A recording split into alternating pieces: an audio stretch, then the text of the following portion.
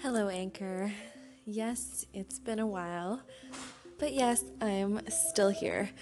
I'm no longer an official innovation intern at an insurance company. However, I will still be an innovation intern at heart because that's still something I'm really interested in. So have no fear, this station is going to stay alive and well. I have a lot planned, and I hope that you guys will like what I have in store. I kind of left off halfway through my Innovation 101 mini-series a while back, and if you haven't listened to that, I would encourage you to go listen to that. It's my latest episode on Anchor, and it's also on iTunes and the Google Play store where they have, podcasts. Still haven't been able to find it on there, but I'm told it's there. I think what I'm going to do is continue that series with desirability and feasibility and viability. Of course, I already did desirability, but feasibility and viability are up next, and you can't talk about one without talking about the other. In the meantime, if you have anything you'd like me to talk about, I am more than happy to take call-ins, or you can even follow me on Twitter and tweet me. I think in the next couple of days I will have a poll going on there for what my next episode is going to be on. Thanks so much for tuning in, and you guys will hear from me very, very soon. Before I get to feasibility and viability, I want to test the waters for a new weekly segment that I want to do. I've been thinking about this for quite a while, and I think it should be a good time. I want to introduce something called Friday Failures. And this will not be a name and shame for failed innovations for companies, and it won't be a place for me to call out people who have failed the innovation.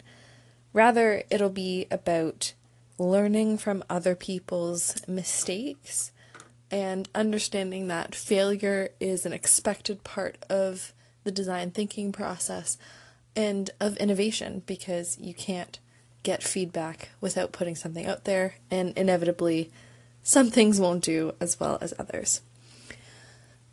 I think I'll still be kind of thinking about the format a little bit, how I want to structure that. I was thinking maybe of highlighting a product or service that is considered innovative and give my take on why it might not be as successful as it says it is, or going back and looking at projects that have failed in the past and why they failed, because sometimes the world's just not ready for an awesome idea. It'd be also really cool if I did that and then got other people's opinions on it as well, because maybe I don't think it's innovative, but you do. Discussion, of course, is my favorite part of Anchor, so it'd be great to hear from all of you guys. That's pretty much what I have planned for Fridays from now on. I kind of missed it by a day, but you'll hear from me this upcoming Friday with your Friday failure. I hope this also will encourage people to talk more openly about failure and to kind of normalize it a little bit. Sometimes I fail as well, Nobody's perfect and everything like that, but innovation is about, like I was saying before, sometimes putting yourself out there and failing.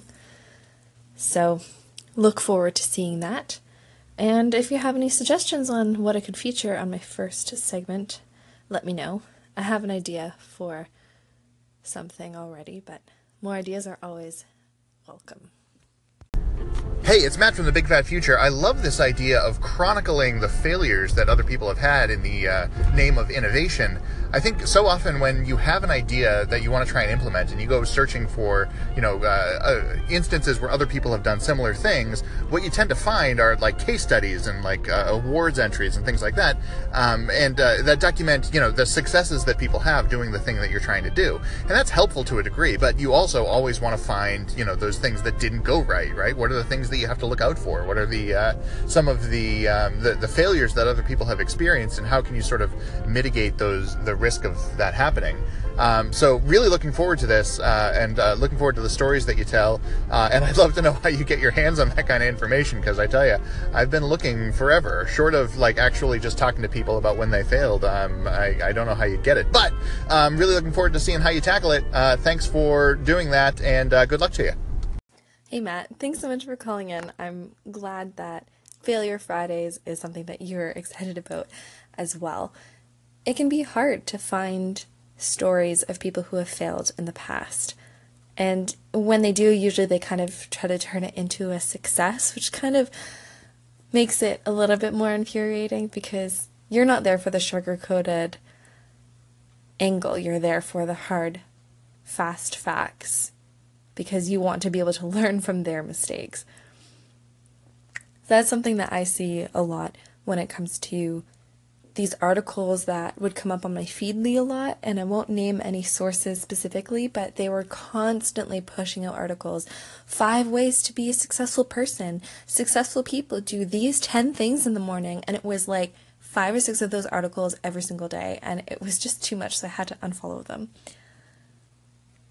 As for how I'm getting this information, most of the time it will be through observation, but I also have a few tricks up my sleeve, and sometimes it takes a keen eye to see where someone has failed, whether they know it or not. And you're right that sometimes it takes people actually talking about their failures to really get an inside look. I'm hoping people will be willing to step up and talk about their failures once I kind of get the ball rolling, talking about different products or services or people who failed at different things. And again, I'm not doing it to name and shame or, make fun of them or anything like that. It's really a key learning point. And that's where people are able to stand on the shoulder of giants, as they say, and learn from other people's mistakes beforehand. So I'm hoping this will become both informative and somewhat entertaining, because who doesn't love a good story? Thanks so much for calling in again, and if you have any personal stories or know people who would contribute to this segment, I would love to hear their stories as well. So pass it along if you can. Let's talk about feasibility and viability. Feasibility and viability are where ideas go to die. And I mean this from a big corporation standpoint, in the way that the innovation center that I worked for operated.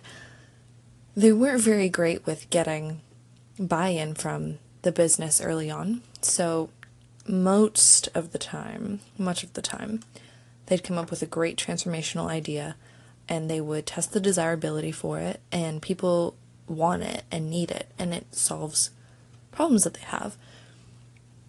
But then we get to the feasibility stage, which is, how can we do this, and is it possible for us as a business to put resources toward this to make it happen?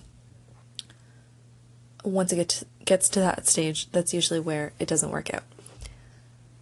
Transformational innovation is where they do things that are way beyond what they've ever done before at the company, and that usually means that there aren't resources in place to create and manage this kind of innovation. So usually it dies or gets shelved until they think they'll be ready for that kind of innovation. Feasibility asks the organization to look internally and objectively assess their strengths and say, yeah, we can take this on, we have the ability to, or no, this won't work. And that's why a lot of the ideas die, because they're not willing to take all of these risks to implement all of these new ways of doing things just for one product or service that, in their eyes, may or may not fail. When in reality, this could be a great product that has a lot of desirability, that was tested and was successfully tested, so they know that people want it. So that's feasibility for you. pretty much in a nutshell from a corporate point of view. Viability is the third and final test, and it is arguably the hardest one. Testing for viability asks if the business model fits with the way that the customers want to use and pay for the solution. It asks, what is the long-term impact of this, and does it align with what we want to be known for and what we're currently doing? That can be very hard to get through because too many companies look at solutions as a short-term profit gain and don't really look at the long-term impact. For example, if someone comes out with a product that isn't very well made and doesn't align with their current mission of making quality, lasting products, sure, it might make you money in the short run, but in the long run, it will change people's perception of your brand and your company. Even if it is innovative and people see it as innovative, there are other factors that go into whether it's viable for the business. It's not something to be taken lightly, and it's something that is the last step, but doesn't mean that it should be skipped either. You want to make sure what you're creating is who your business is. Just because something is innovative or because another company is doing it and you think you need to catch up doesn't mean it's the right fit for your business or your company or what you're doing. So you have to make sure that it's viable. So there you have it. There is viability and feasibility in a nutshell from a disillusioned former corporate employee. And I'm curious to hear if you think of these things differently. Different companies approach feasibility, desirability, and viability in different ways. And there are still a lot more intricate processes and techniques that people use in the design thinking process to get to a final product or service. It's also good to note that the design thinking process doesn't necessarily always apply to something completely new, and a lot of the times it actually applies to revamping something old in order to make it better, the user experience more engaging and delightful,